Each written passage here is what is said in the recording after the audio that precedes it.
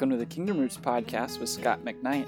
The conversation designed to look at how the kingdom took root then and how it's taking root now.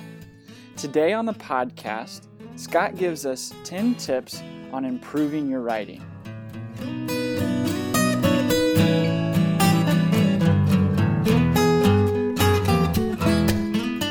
Thanks for joining us again today on the podcast. We're thrilled to have you with us. Before we jumped into the episode, I wanted to let you know that this podcast is an audio from a previously recorded webinar that Scott did. And what he starts with is just a brief introduction where he kind of lets you know about his journey of writing and how he came to where he is today. But I think you're really going to enjoy and appreciate these 10 tips that Scott has for you. So without further ado, here's our episode.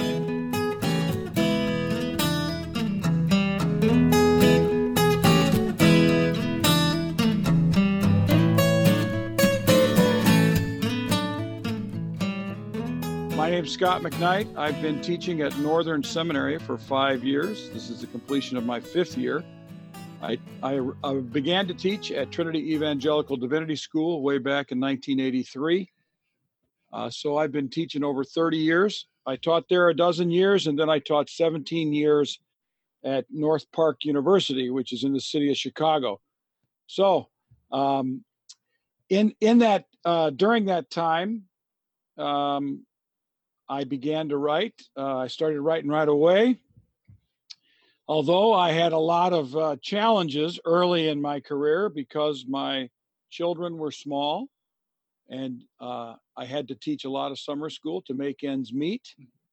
One of my great discoveries was that I started with a professional baseball player, actually, a baseball camp. And I was able to make in 1 week what I was able to make teaching 6 weeks of summer school. So I quit teaching summer school, and that freed up my summers to be able to write. That was a big bonus for me.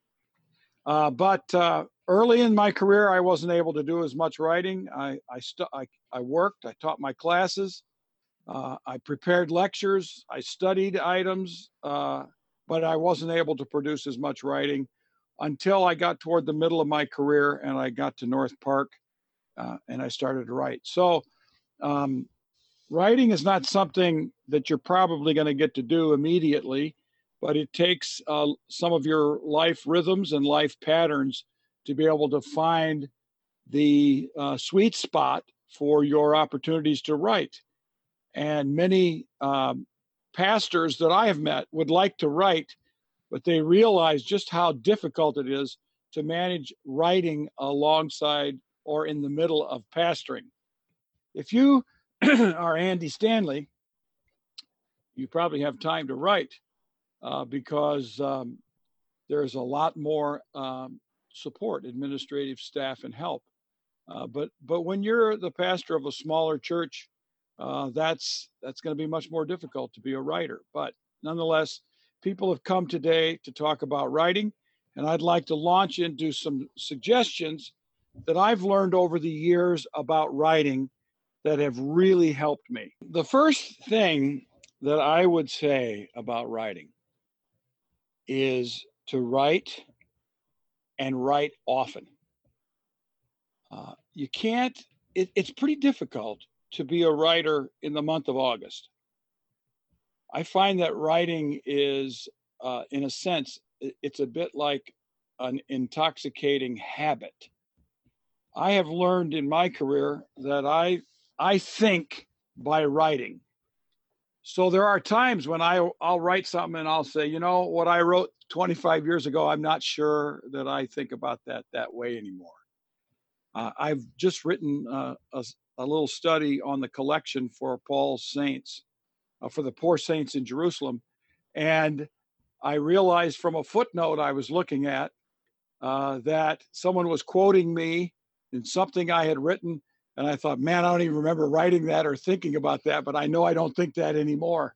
So it's going to involve, if you write often, you're going to involve probably some changing of minds. But here's something that I have found is this: to write and to write often is it probably is not going to help you that much to read books or essays, even if they're small books like E.B. White and Will Strunk's Elements of Style, it's not going to help you as much to read things about writing as it is to write and to get feedback. So I urge people to write and to write often. And people can do this today so easily on a Facebook. They can do it on a blog. And you build yourself a little bit of a platform, a little bit of an audience. But to do that, you're going to have to write as a steady stream. So let me say the first thing is to write and to write often and to focus on writing. Put pen to paper, as we used to say. Put fingers to keys, I guess is now the word.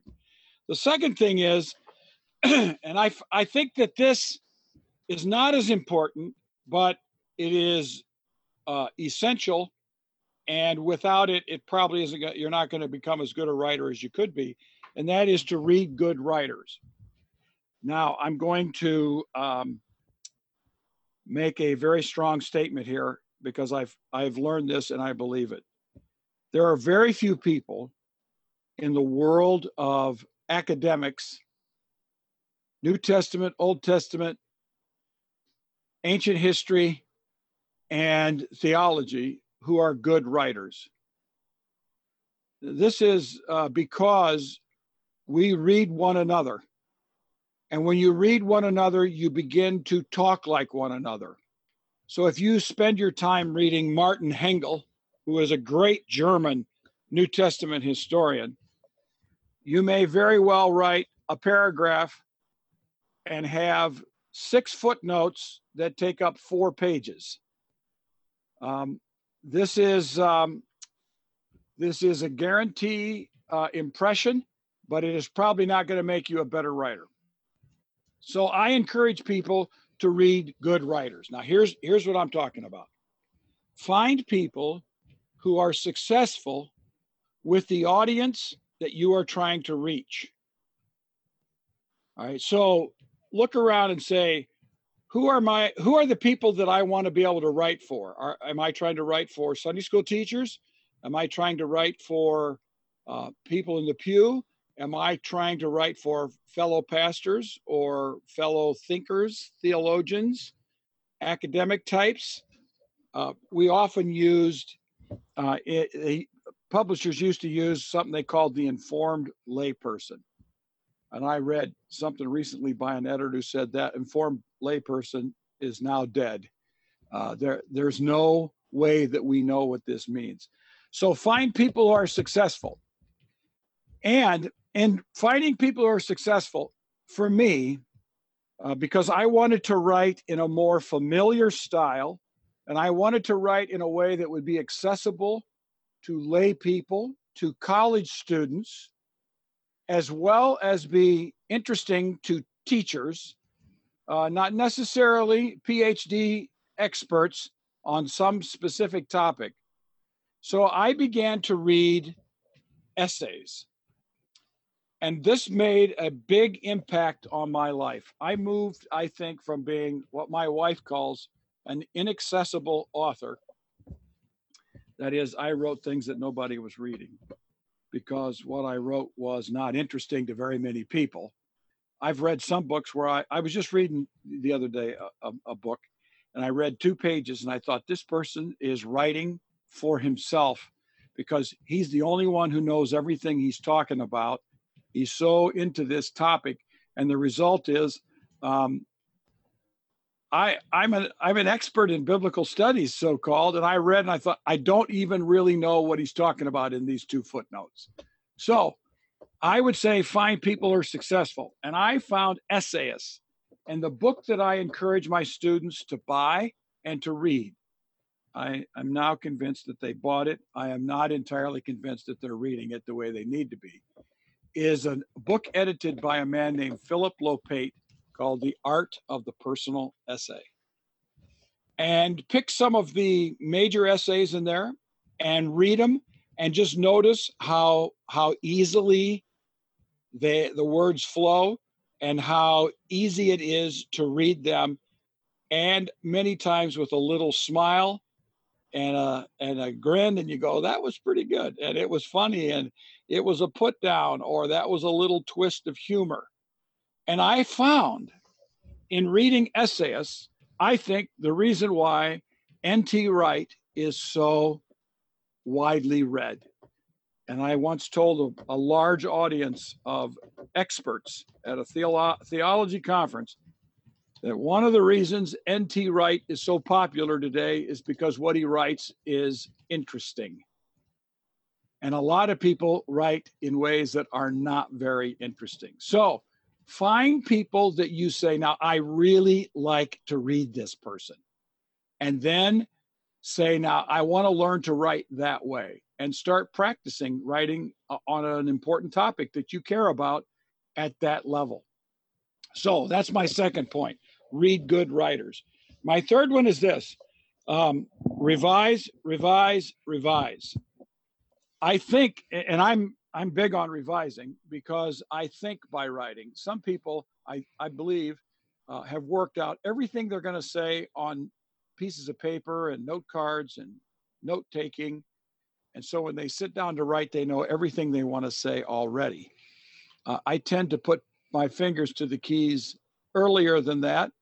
So I go back and revise. And it is very common for me when I write a book to revise it all the way from beginning to end, anywhere from 2 to 4 times.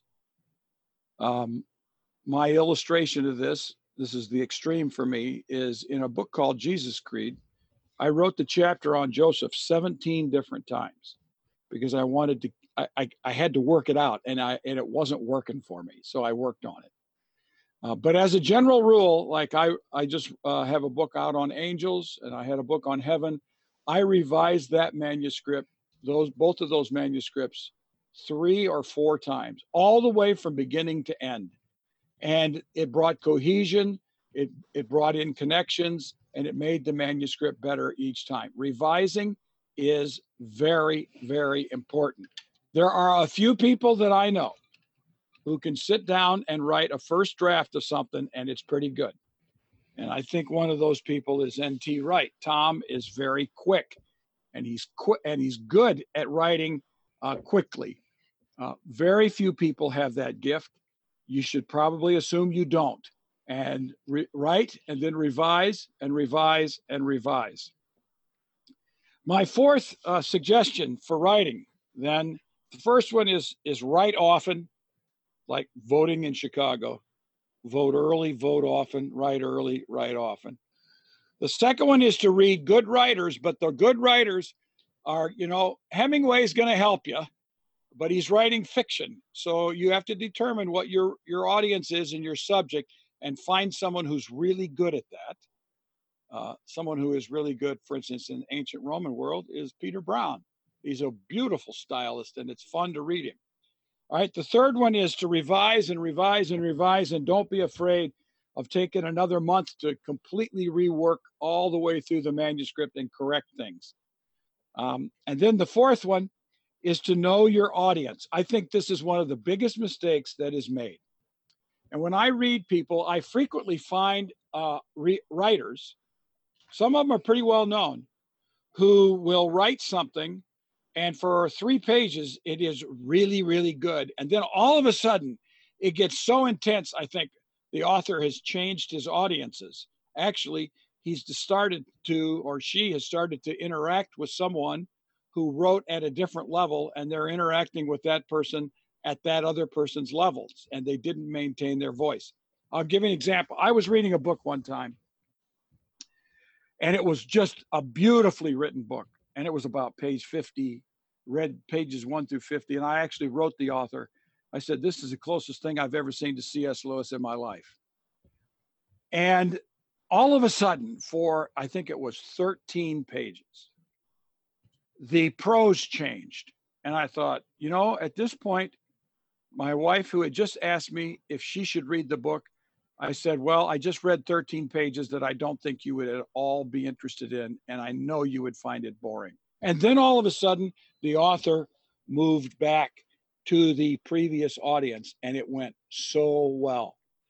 So I would say this: I have found this to be my constant practice, and I don't hold myself up as some kind of magical writer. I'm not Ernest Hemingway, and I don't think of myself that way. I work at this. I think you have to think very specifically of a specific person for whom you are writing. I wrote my Heaven book and my Angels book for my mother because I know what the sort of thing that keeps her attention and that makes it interesting for her. I probably had a little too much Bible, but I had a specific audience in mind. I find that when people don't keep a specific person in mind, that they wander from one person in the congregation to another person, and they end up speaking at different levels to different people. A book has to maintain the same level. Footnotes, of course, can wander into more academic discussion in certain contexts.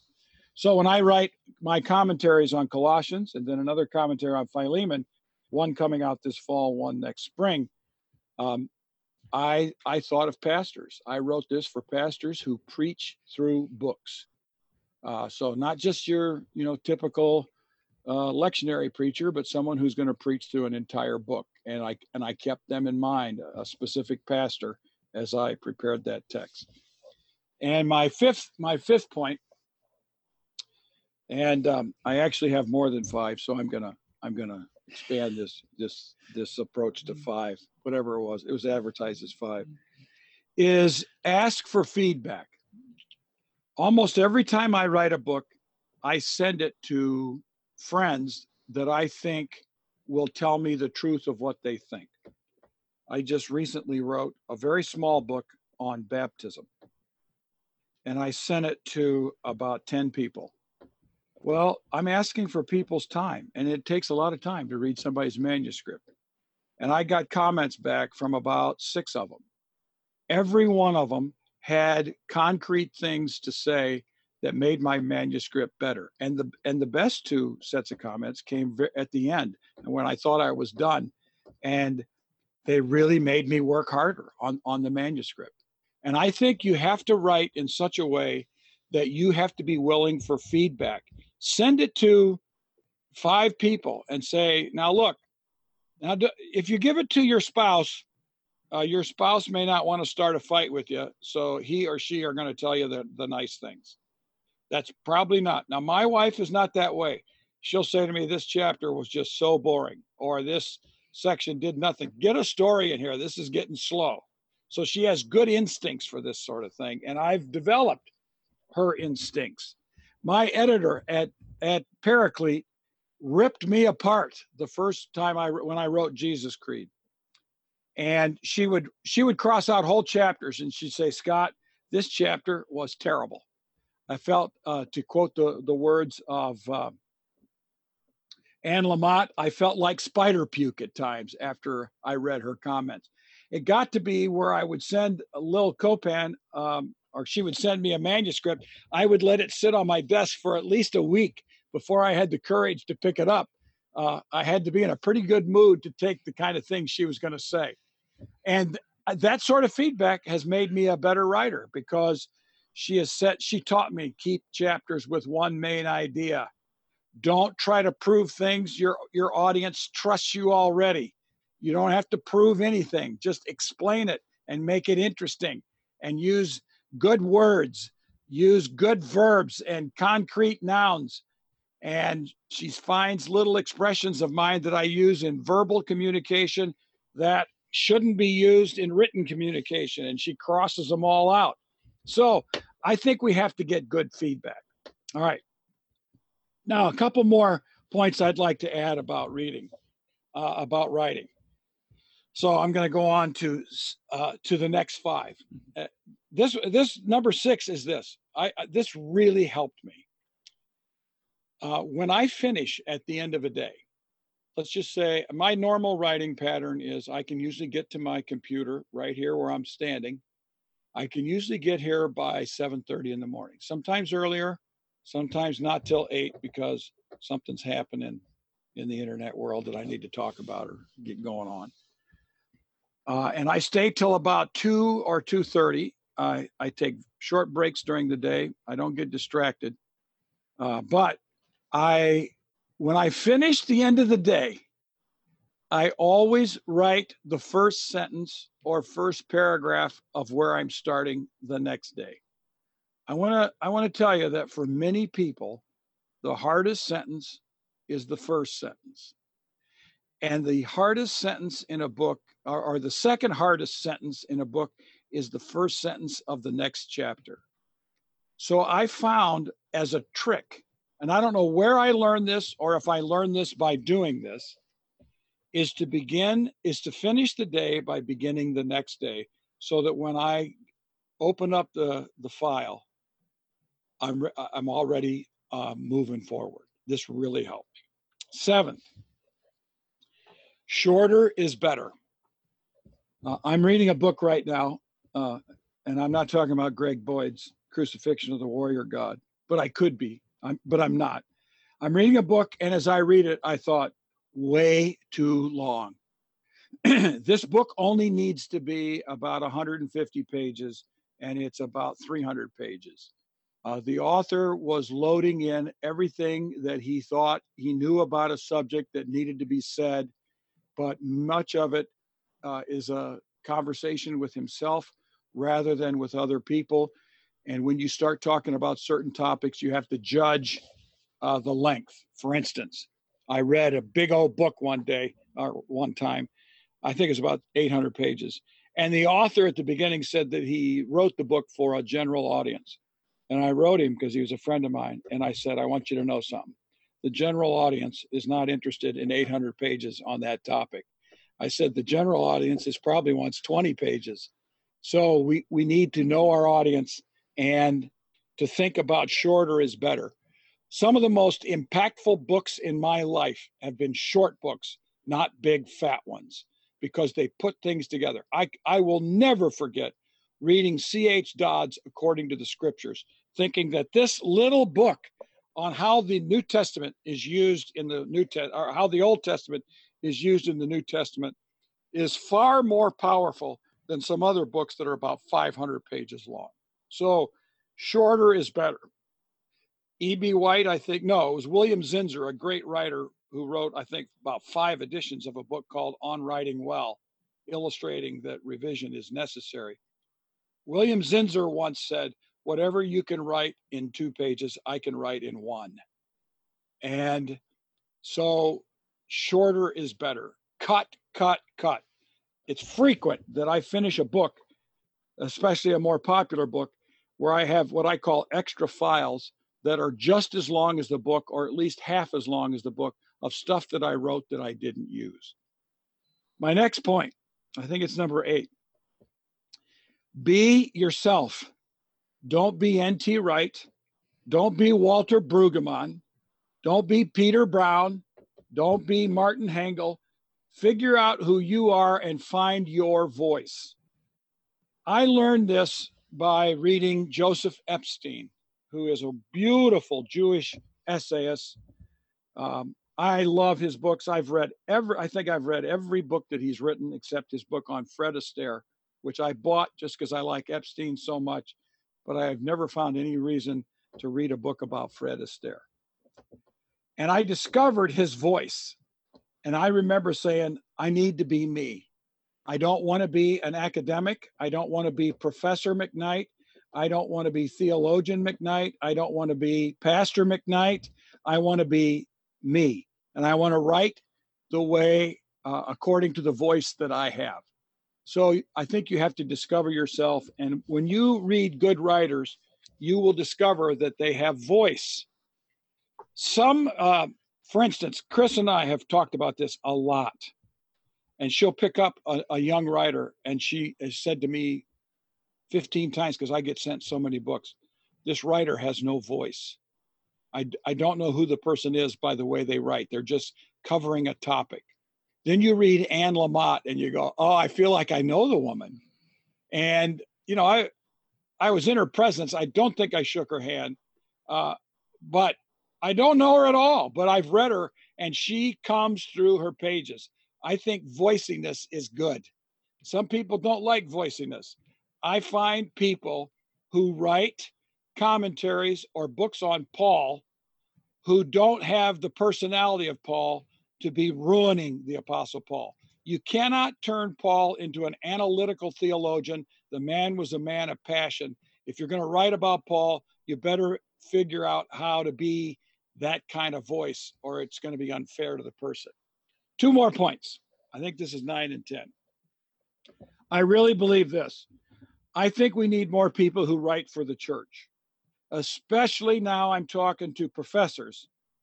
Far too many of us write for the academy, what my editor friend Reiner Van Til used to call for the guild.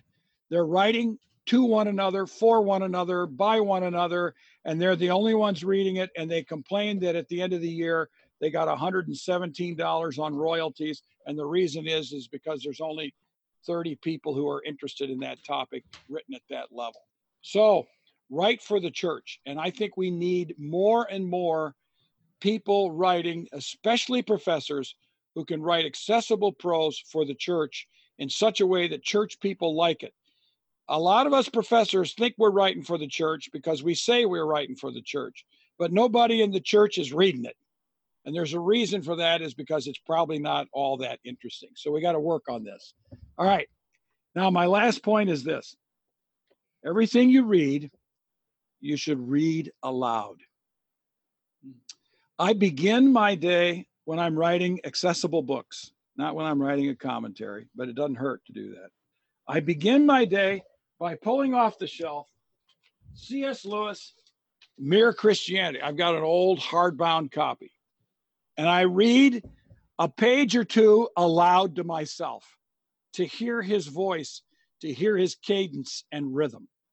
I think C.S. Lewis was a brilliant stylist. I love his voice in reading him. And I find that after I write a paragraph, if I read it aloud, I hear a lot of things I would never have heard before. I would never have seen.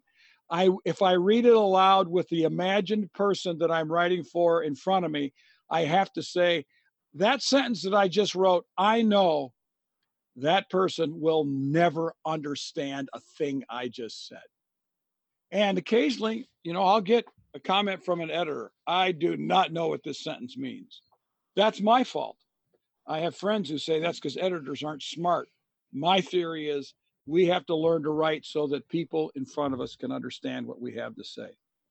So these are my 10 suggestions, not 5.